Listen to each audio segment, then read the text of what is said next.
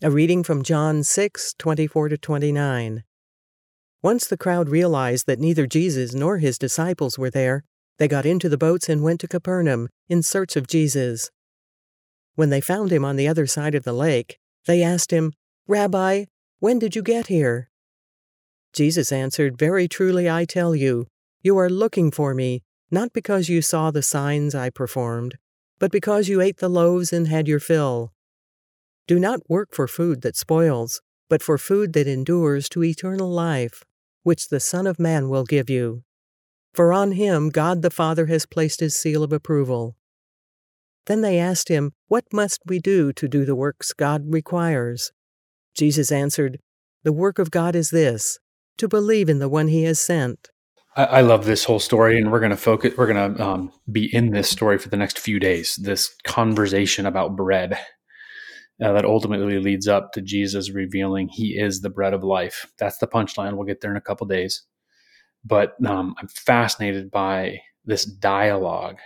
He has fed the 5,000, then he's moved on, but some people have found him, and they're almost like desperately eager to talk to him. What do they want to talk to him about?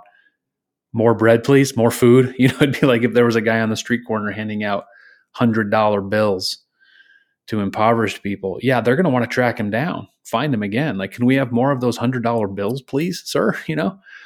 And that's really, I really think this is what they're asking for. He's trying to present to them this better bread, this eternal bread, this bread of life, but they really have practical questions on their minds.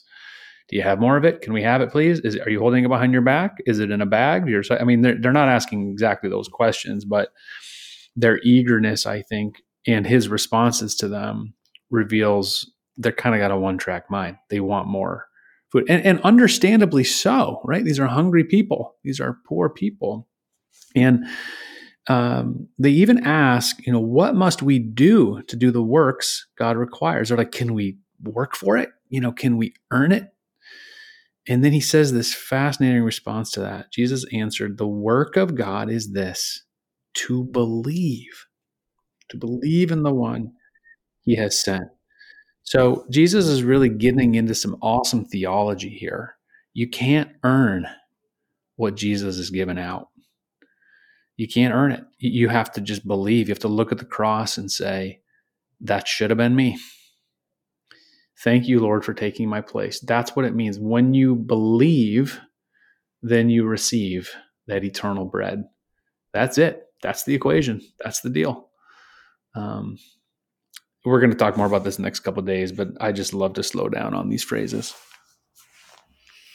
Well, this phrase that you just read, the work of God is this, to believe in the one he has sent, slowed me down. Actually, it stopped me in my tracks. But I just noticed as we were looking over this and hearing it, what must we do to do the works God requires? That's the old world. What is the right word? To look to rules and regulations, the law, right, as the way to salvation is actually Jesus is turning that on its head and making it much harder. He makes it harder by saying the work of God is this, to believe in the one he has sent. And why is that harder? Because we have this skeptical nature. We've seen it in Jesus going and being in Nazareth and saying something that's contrary to what they want to hear. And they become so outraged, they try to throw him off the side of a cliff. I think that this whole business, especially in these days in my life, the whole discussion around belief becomes so critical to our understanding the depth and the breadth and the beauty and the importance of Scripture. Because we were talking about this in a different way. The work of God is this, to believe in the one he has sent is more important than everything. because if you remain in unbelief or disbelief or no belief at all, you can't draw closer to Jesus.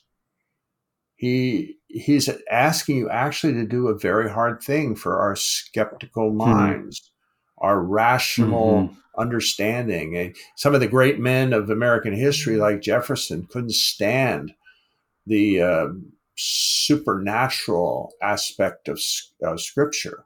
He was very grounded in the particularity of daily life and governance and all of those things. And he's a genius. But what had happened in our more modern times is the heart and soul of Scripture was being excised out of Scripture. And Jesus' words here remind us that that's not the way, the life and the truth, to believe in the one he has sent. It's so critical.